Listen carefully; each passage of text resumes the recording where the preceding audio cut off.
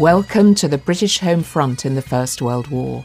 This series was recorded at the University of St Andrews in June 2018 to accompany a conference marking the contribution by the peoples of the British Isles to the national war effort.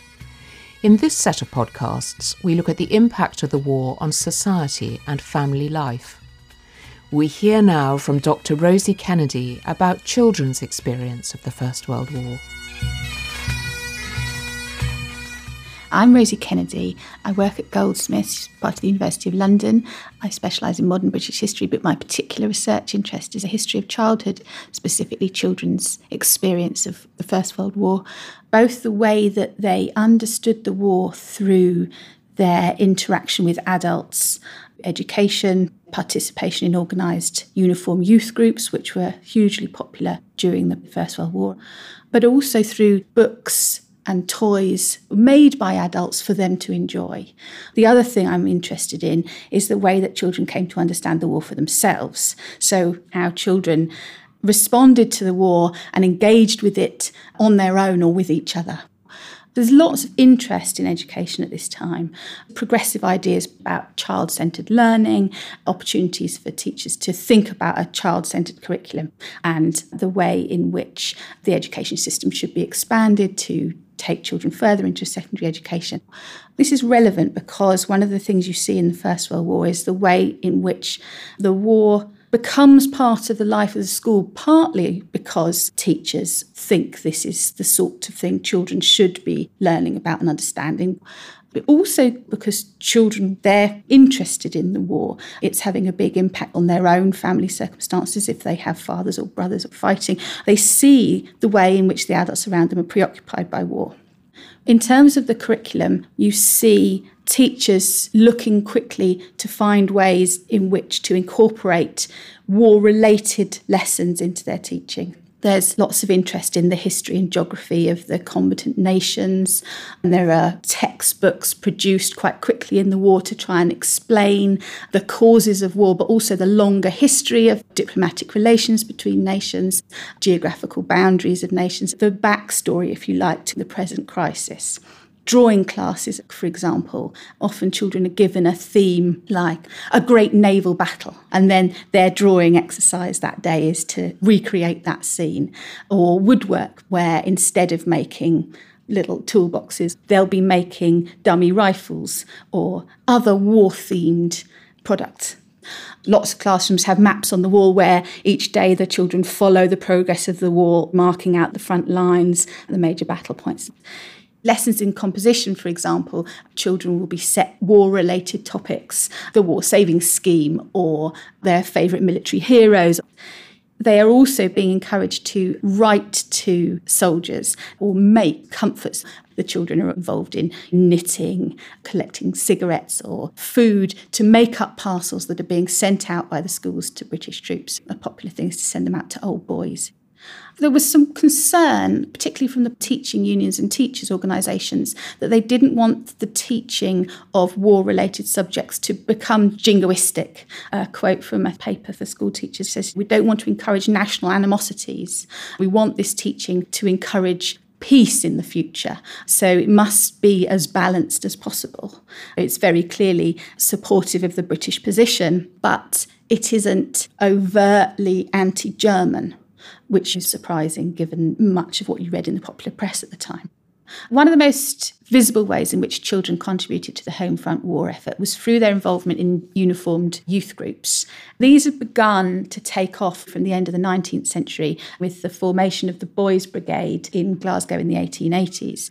The Boy Scouts begun in 1908 by the famous soldier Robert Baden-Powell, hero of Mafeking, become hugely popular. Girls aren't far behind. In the 1909 Boy Scout rally at Crystal Palace, a group of girls gatecrash the occasion, hoping to be accepted as Girl Scouts. They've set up their own group and they want to take part in the same sorts of activities that their brothers are enjoying. So in 1909, Baden-Powell published a pamphlet called Girl Guides, a suggestion for character training for girls.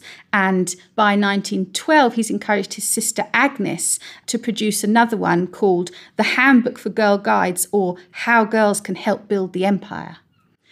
During the war, the uniformed youth groups quickly offer their services to local police stations, local hospitals, local offices, and undertake a whole range of roles, sounding the all clear after air raid warnings, serving as military dispatch cyclists, working for local government as messengers. When war breaks out in August 1914, many of these scout troops are on their summer camp.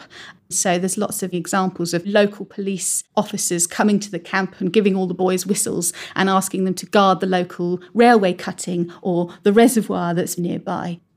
Although for Girl Guides, their focus up until this point has been on motherhood and health and hygiene, there is much more recognition that the war is going to provide opportunities for all sorts of other roles outside of the home. So the guides are quickly encouraged to increase their training in first aid, to be prepared to take in wounded, for example, if there are air raids. There's lots of encouragement for both boys and girls to be prepared for what to do in case of invasion.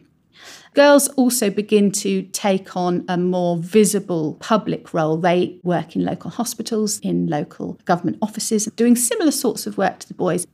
Baden-Powell maintains quite a lot of involvement in the Girl Guides. He writes regularly for their newspaper. Baden-Powell's new wife, Olav Baden-Powell, takes over the lead of Girl Guides. She's a much younger woman, much more interested in moving, guiding forward and opening up these new opportunities for girls. But they don't want Girl Guides marching in the streets with recruiting processions. They think the nation would be much more impressed if girls are quietly getting on with things behind the scenes. That's more likely to encourage adults to fulfil their wartime roles. As well as learning about the war through their experiences in the classroom and through their involvement in uniform youth groups, children are also exposed to the themes of war through the books and magazines that they read. There's a whole host of publications on offer, lots of boys' magazines, as well as more expensive commercially produced books. There are similar but fewer in number of these publications aimed at girls. War as a theme isn't really anything new. The imperial adventure genre has been huge in the late 19th century. What happens when the First World War breaks out is that the action of these stories is transposed from an imperial setting onto the Western Front. We often see stories of underage boys who've managed to enlist, and over the course of the war they manage to serve in the navy, the trenches, and often make it into the flying corps. So these are tales packed with action and adventure where the war is presented as an extraordinary opportunity for heroism and adventure. Stories aimed at girls offer their readers examples of ways in which women were contributing to the war effort. These are books written by women, so you see heroines as munitions workers, as land girls, as drivers. All of the girls in these stories are ready to get stuck in. They're enthusiastic, capable, hard-working, and hanging on to their womanly charms as well. So although they might foil spy rings, they're also concerned about their appearance and make terrifically good jam. Younger children are also encouraged to engage with the language and imagery of warfare through picture books. There are some very beautiful alphabet and counting books, charming examples like Our Soldiers and ABC for Little Britons. B for the bugler sounding his call, C for the camp where he wakens them all, D for the drummer boy, rat-a-pat plan, find better music than his if you can. But there were also some slightly less charming examples. There's a collection of nursery rhymes which includes a foreword explaining that there should be no objection to introducing some of the more serious themes of war to young children because, of course, they're exposed to it every day through the lives of their family. One of the most horrible I've come across is a take on the House That Jack Built nursery rhyme. And it goes, "This is the house that Jack built. This is the bomb that fell on the house that Jack built. This is the Hun that dropped the bomb that fell on the house that Jack built. This is the gun that killed the Hun that dropped the bomb that fell on the house that Jack built. This is the man in navy blue that fired the gun that killed the Hun that dropped the bomb that fell on the house that Jack built." And it goes on. So you can see from this that some of these books pull no punches in terms of the themes of war that they're offering to really very young children. Children's toys is another area where we see the war become part of the products offered to entertain children. Again, war as a theme was nothing new. Britain had a long history of toy soldier manufacturing. So by 1914, Britain is already producing 10 to 11 million toy soldier figures annually. What you see once the war breaks out is manufacturers really trying to cash in on the war fever, the enthusiasm for war. For example, in the run-up to Christmas 1914, there's a huge outpouring of advertising for all sorts of products for the Christmas market. Board games where you can recruit your way across Britain, or others where you can fight your way across France. One of my favourites is an indoor golf game, complete with golf clubs and miniature balls and little citadels where you putt your way to Germany. There are forts, castles, battlefields, all sorts of miniature guns for you to fire. There's one where you get points for every fort you hit and you lose points if you hit the Red Cross tent. One of the most horrible was an exploding trench produced by Britain's toy manufacturers. It was about a foot long, made of cardboard, and when you fired your gun at the little target, the soldiers inside would be thrown into the air with a loud explosion. This product wasn't on the market for very long. I think even the toy manufacturers realised that there was a limit to what parents were going to be happy to see played with by their children at home. The toy manufacturers are desperate to have the latest thing, and their models are very good replicas. There are dolls and toy figures dressed in British and Allied uniforms. There are Red Cross dolls, munitionette dolls. Any sort of war-related role finds its way into miniature form for children. The products are sharply divided on gender lines, although that's not to say that boys and girls weren't playing with each other's toys. In the first couple of years of war, these toys are really heavily advertised. There are new lines coming out all the time. Although once that initial enthusiasm for war has settled down into war weariness, you begin to see a bit of a move away from war-themed toys. There's also beginnings of a backlash towards the end of the war about some of the more, what they would have called ghastly representations of war. For example, there were lots of toy hospitals aimed particularly at girls. I came across a newspaper article condemning one which had figures representing wounded soldiers, legless, armless, showing the human cost of war in a way that perhaps some people were becoming uncomfortable with. And certainly we see in the years after the war quite a big move away from some of these war-themed toys. So lots of the manufacturers of toy soldiers have to branch out. You see many more farm animals and civilian scenes on offer in model form.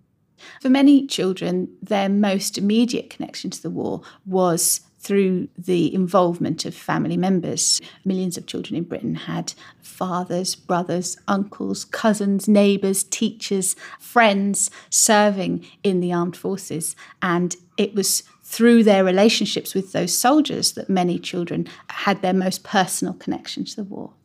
During the war itself, periods of leave were often few and far between. And so for these children, it was letters that enabled them to maintain their contact with usually their father, but perhaps other close male relatives.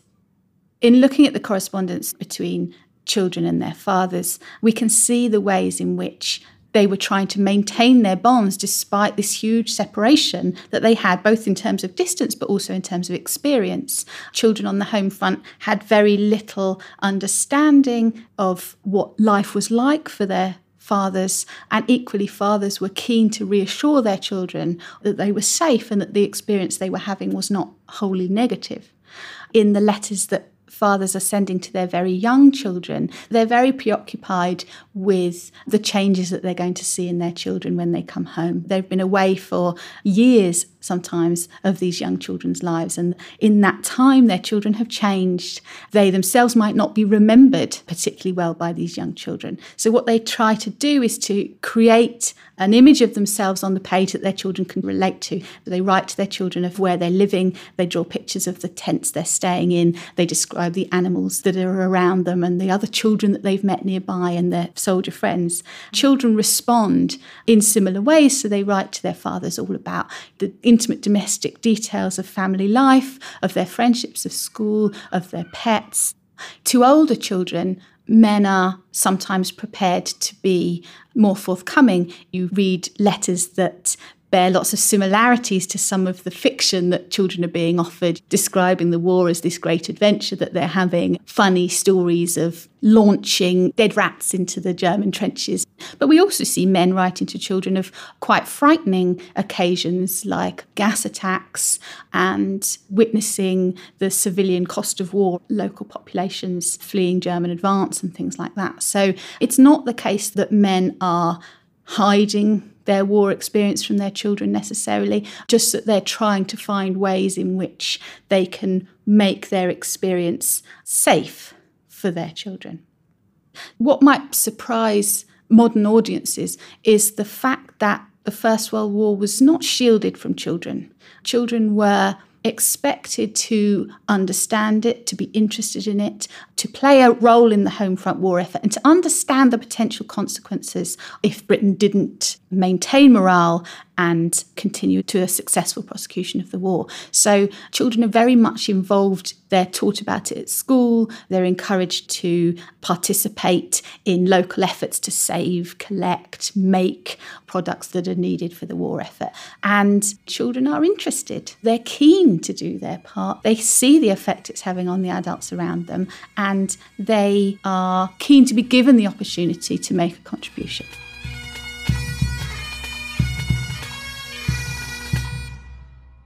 That was Dr. Rosie Kennedy on children's experience of the war. You have been listening to the British Home Front in the First World War. The podcast series was made possible thanks to the generosity of John Cawthorne and the 1926 Foundation. The conference was supported by the Department for Digital Culture, Media and Sport and the Scottish Government. It was a Chrome Radio production for the University of St Andrews, with music by the pipes and drums of the Royal Scots Dragoon Guards. The producer was Katrina Oliphant, with sound design by Chris Sharp. The series editor was Professor Sir Hugh Strawn. In our next podcast, we hear from Dr. Mary Cox about the challenges of keeping Britain fed during the First World War.